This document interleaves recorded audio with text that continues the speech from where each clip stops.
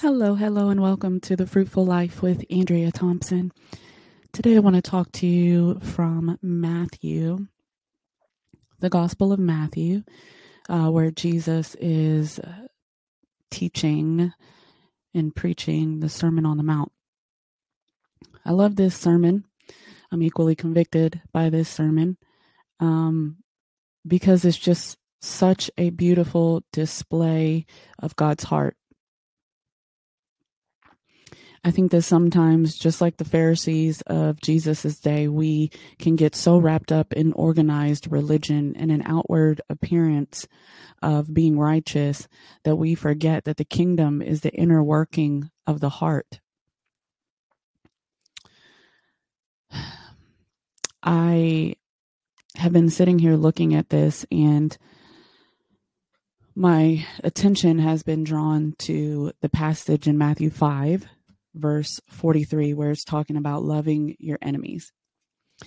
Now, we know that Jesus over and over again was speaking to the crowd saying, "You have heard this, but assuredly I say to you this."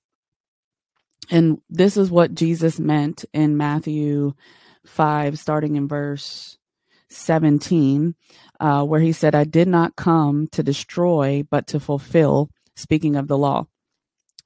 So that word fulfill means, in case you weren't aware, means to rightly interpret. So it's not that the law was fulfilled in the aspect of we no longer have to obey the commandments. I believe that that is a belief system, a doctrine that is deceptional at best, because we are absolutely to continue to obey the commandments. They're just within a different vehicle of grace. Because everywhere in the New Testament, it says to love Jesus is to obey him. It says that we are to walk as he walked. It says that we are to walk in the perfect will of God, and so on and so forth, all pointing to the fact that we are to continue to live a life of righteousness.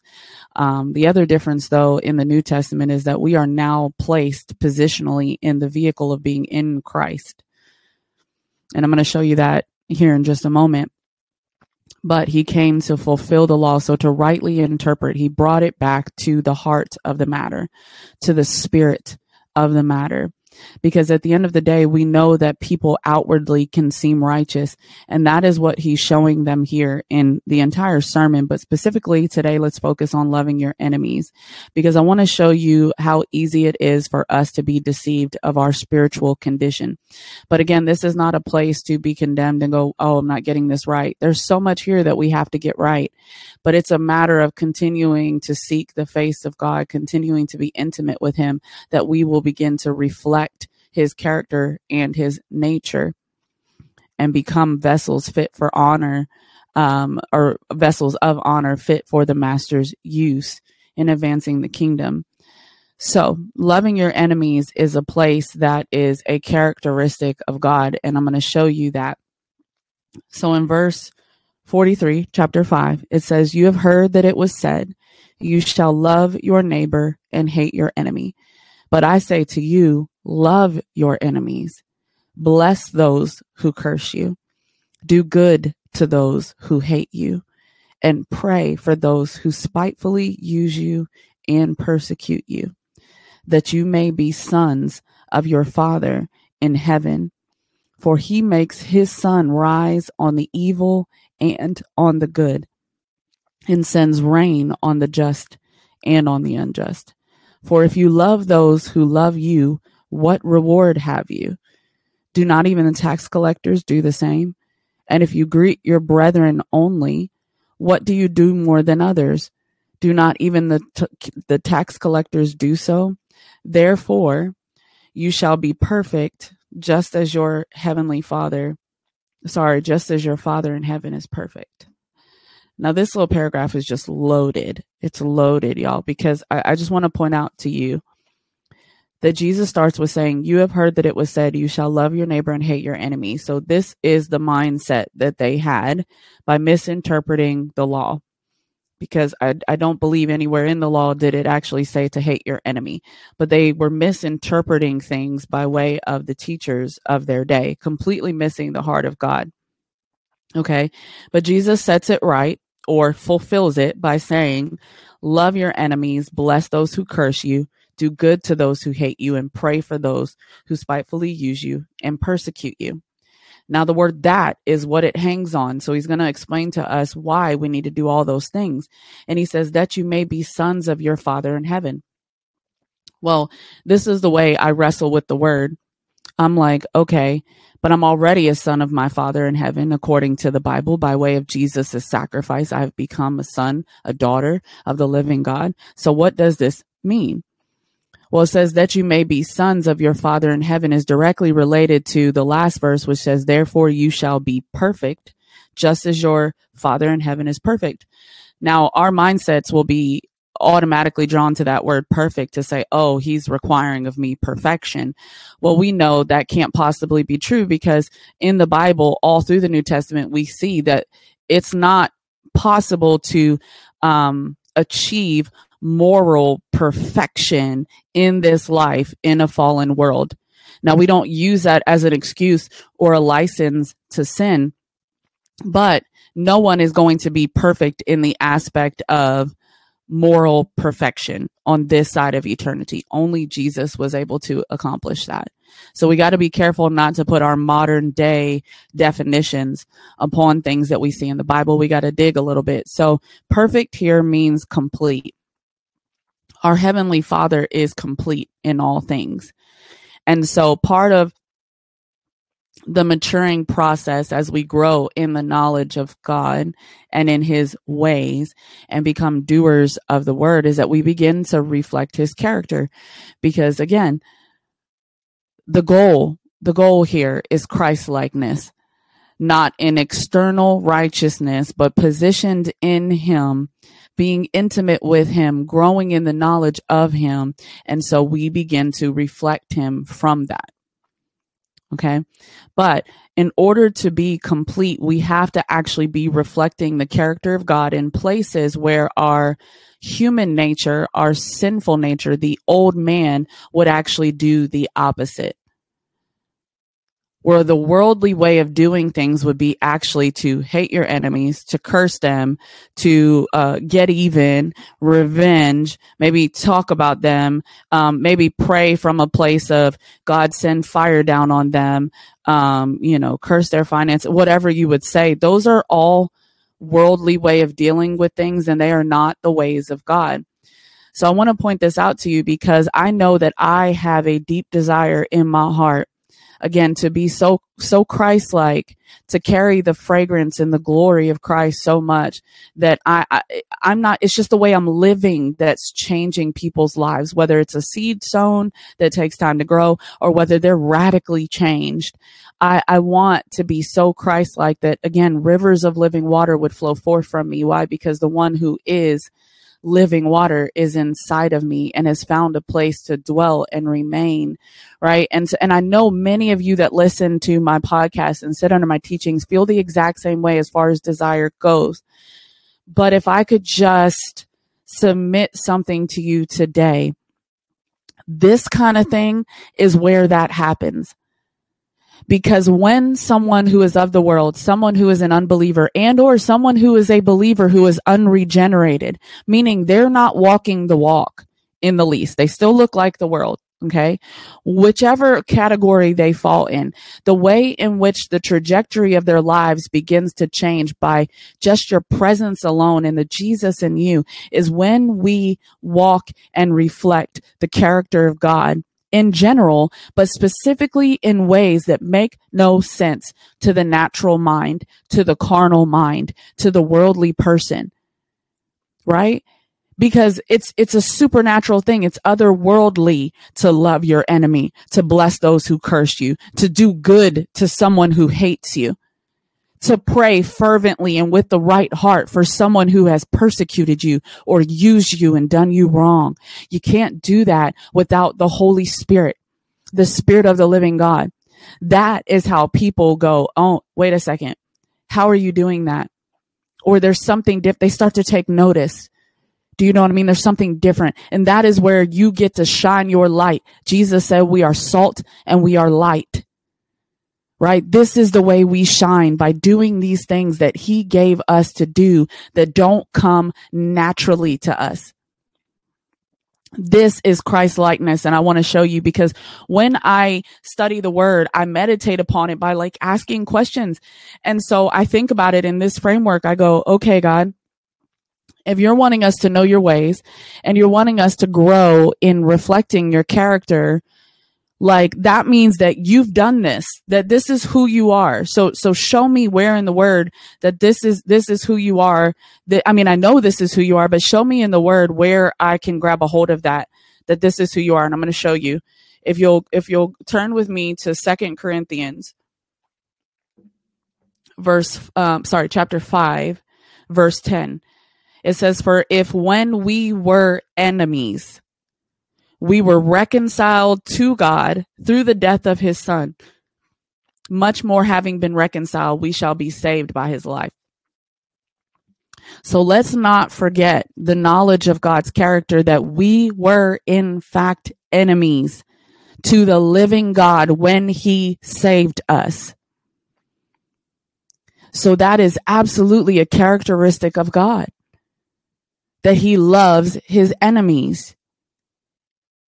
Now, listen, he's still just and righteous, and there is a point where his judgment has to have its way. But y'all, mercy triumphs over judgment, something serious, and God is absolutely long suffering. So let's be careful not to fall in the deception of ourself and our selfish ways, and think that because someone has done us wrong, that not that God doesn't care, because he absolutely does. He loves each and every one of his children, and he does care about when someone treats you poorly or when someone does you harm. Absolutely.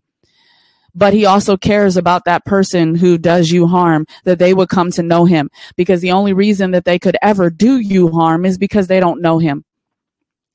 And I believe we've got to get to a place like that. I gave an example in one of my teachings on Facebook, where I don't remember how this came across my social media, but it touched my heart so deeply. It was years ago, but it was a young lady whose father was a police officer, and he was murdered in the line of duty.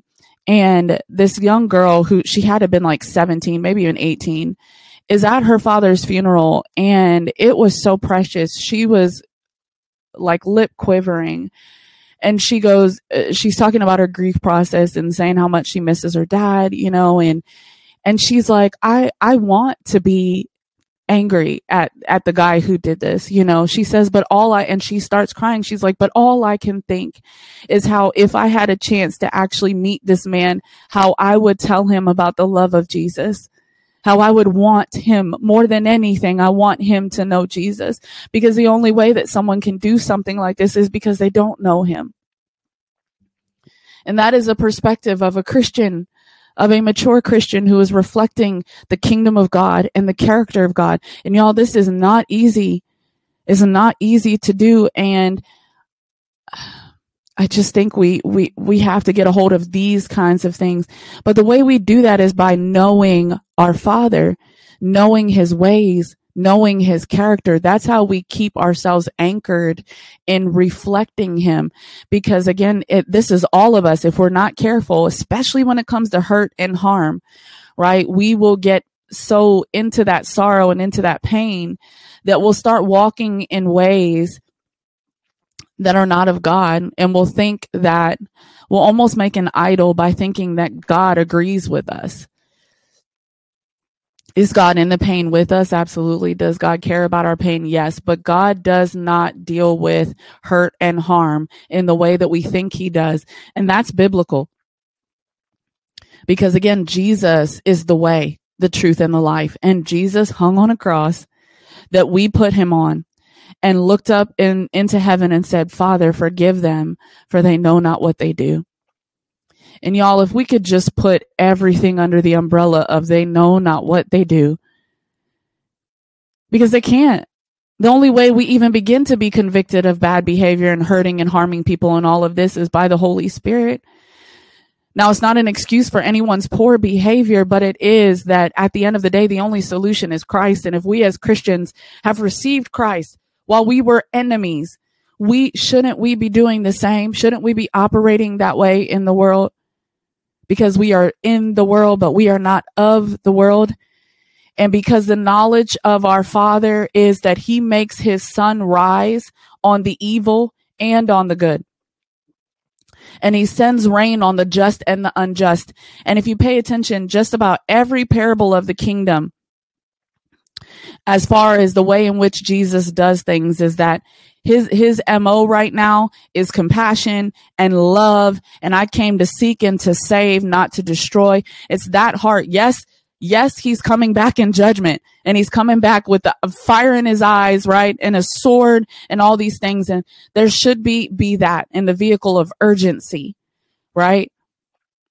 But right now, he said, the kingdom of heaven is likened to a net where he's casting his net far and wide, and he's gathering everything under the sun that he can. And in the end, during harvest time, he will separate the good from the bad. There's many a parable that says things like that says that is what the kingdom of heaven is like. We're fishing for all things right now, and it's not up to us to separate the good from the bad right now. That will happen at harvest regardless, just like the wheat and the tares. Let them grow together, and at harvest time, I will gather my wheat into my barn, and I will get the tares out and send them into the fire. I'm realizing little by little that our heart posture should just be to walk as Jesus walked. To love, yes, to speak the truth, but in the vehicle of grace and love, right? And to just gather them up, right? To draw them unto the kingdom of God, to the heart of God, and let God do the rest as far as separation goes. Why? Because he reigns on the just and the unjust. In another gospel, it says he is kind to the unthankful and the evil. It's the kindness of God that leads to repentance. This is a hard thing for me to gather because I am passionate about God's truth and about the word, but I find myself acting like the sons of thunder sometimes, where I'm like, Jesus, I'm so passionate and protective of Jesus that I'm like, do you want us to rain down fire, call down fire on them, Jesus? And Jesus is like, whoa, like you don't know what spirit you're of. I did not destroy this. And again, it just goes to show you how we can think we're so right, but we are so wrong. It feels so right to think we love Jesus so much that we would want to fall down for someone who rejects him. But it's the heart of Jesus in this age. Till he comes, I know it's not, because he said you're in it. You're missing it. Just like when Peter said to him, oh, no, not you, Lord, when he talked about going to the cross. I can imagine myself saying the same stupid thing because I love him so much. No, not you. Never should that happen to you, Jesus. And he said, get behind me, Satan, for you are not aware of the things of God. You're speaking the things of man. And I'm just saying, guys, it's so easy to be deceived about our spiritual condition.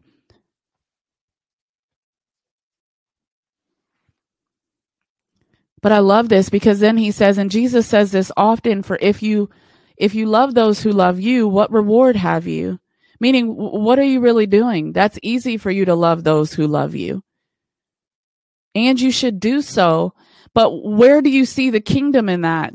And I mean that in the aspect of, guys, the way in which we show the kingdom, the way in which we are salt and light is in areas where there's normally darkness, that we spread light. Now, I'm not saying that loving people who love you counts for nothing, because love is love and it does count for something. But what I am saying is there's a reason why Jesus introduced the kingdom in this way, by giving these sermons and saying, listen, if you love those who love you, what reward do you have? For even the tax collectors, which is representative of sinners, representative of those who don't know Christ, those who are in the world, even they can do that with ease. They don't have to know Christ to love those who love them. So what separation do we have as believers in Christ to show that we belong to a kingdom that cannot be seen? to show that we have been saved by the precious blood of Jesus Christ. And because we have been positioned in him, we are now walking according to what he has instructed us to. How do we show that? Right here. We do the very opposite of what our sinful nature would have us to do in response to things like hurt and harm, so that we can be perfect just as our Heavenly Father is perfect. So there it is that we reflect the nature of God. I want to take you back to 2 Corinthians 10, verse 5.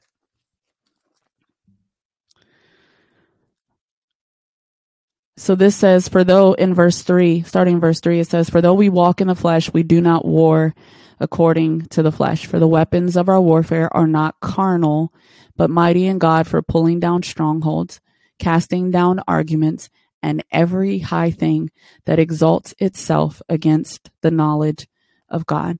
I think so many times, now listen, I'm thankful to know about spiritual warfare and all these things, but something else that I've learned now that I've kind of come back to a balanced place of learning way too much about the darkness.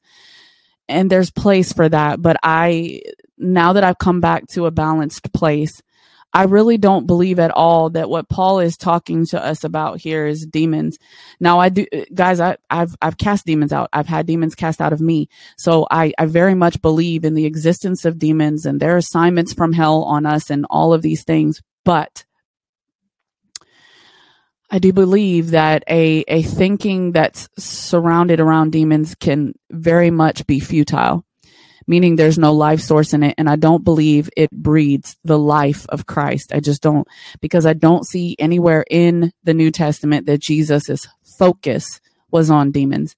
Now, I do believe when demons manifested or whatever, he cast them out. Hallelujah. And he did say that a part of the signs that follow those who believe is that they will cast out demons. So I do believe deliverance is a part of what belongs to us in demonstrating the power of the kingdom. But I believe that it has its place and we should not at all bring it to the forefront, because the warfare, guys, that we're truly dealing with is that which is warring against the knowledge of God.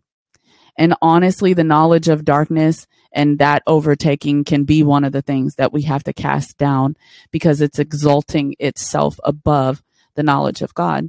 And the way in which we grow in spiritual maturity is to actually grow in the knowledge of God, to be fruitful in the knowledge of God.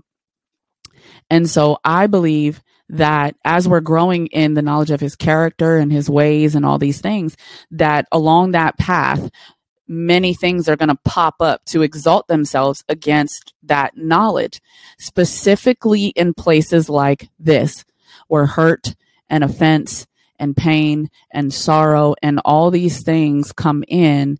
I believe right then and there you get something that exalts itself. And I believe it's self. I believe it can be self-preservation. It can be unforgiveness. It can be malice, offense. All of these things will exalt themselves against the knowledge of God. But Paul has just instructed us to use the weapons that are mighty in God for the pulling down of those things. So in those moments where we have somebody that has placed themselves in the realm of our enemy, again, whether it's they used us, they persecuted us, they hurt us, whatever it is, right? In the realm of that, right then and there, something is going to exalt itself against the knowledge of God, against his ways, against the things that he instructed us to do with that. And so I'm just telling you, the kingdom of God is the rule and reign of Jesus Christ in the here and now through the obedience to his word, right? And so I believe in these moments, if we will sow into the Spirit, if we will walk in his ways, that thing that's exalting itself will come down, and there you will find the kingdom that cannot be seen. And I do believe that when that happens, whether you realize it or not, because the kingdom is a hidden work, you are affecting for the kingdom everything around you. That's when the kingdom begins to be made manifest, and things that you touch. That's why testimony is so powerful. Because, in walking this out, you might just be talking to somebody and you're saying the things that you're walking out, and you're sowing a seed of the kingdom that's going to be having its way, whether you physically see it or you don't. Do you see what I'm saying? How this is the way the kingdom works. It's a mustard seed. Jesus likened it to a mustard seed because he's like, it's a small, seemingly insignificant thing to start off with. But when it is sown and when it finds a place to take root, hallelujah, it takes over and grows into this humongous thing and grows rapidly at that.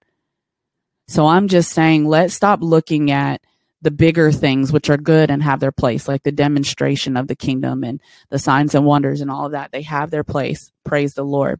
And let's start becoming a people who, in these areas that are really hard for us to crucify our flesh and to die to self, as Jesus said, deny yourself, right? Deny our rights to be offended and whatever else, and walk in his ways and sow the kingdom into that thing, and watch how it changes everything around you and how it starts to give off the fragrance of Christ to those who are perishing.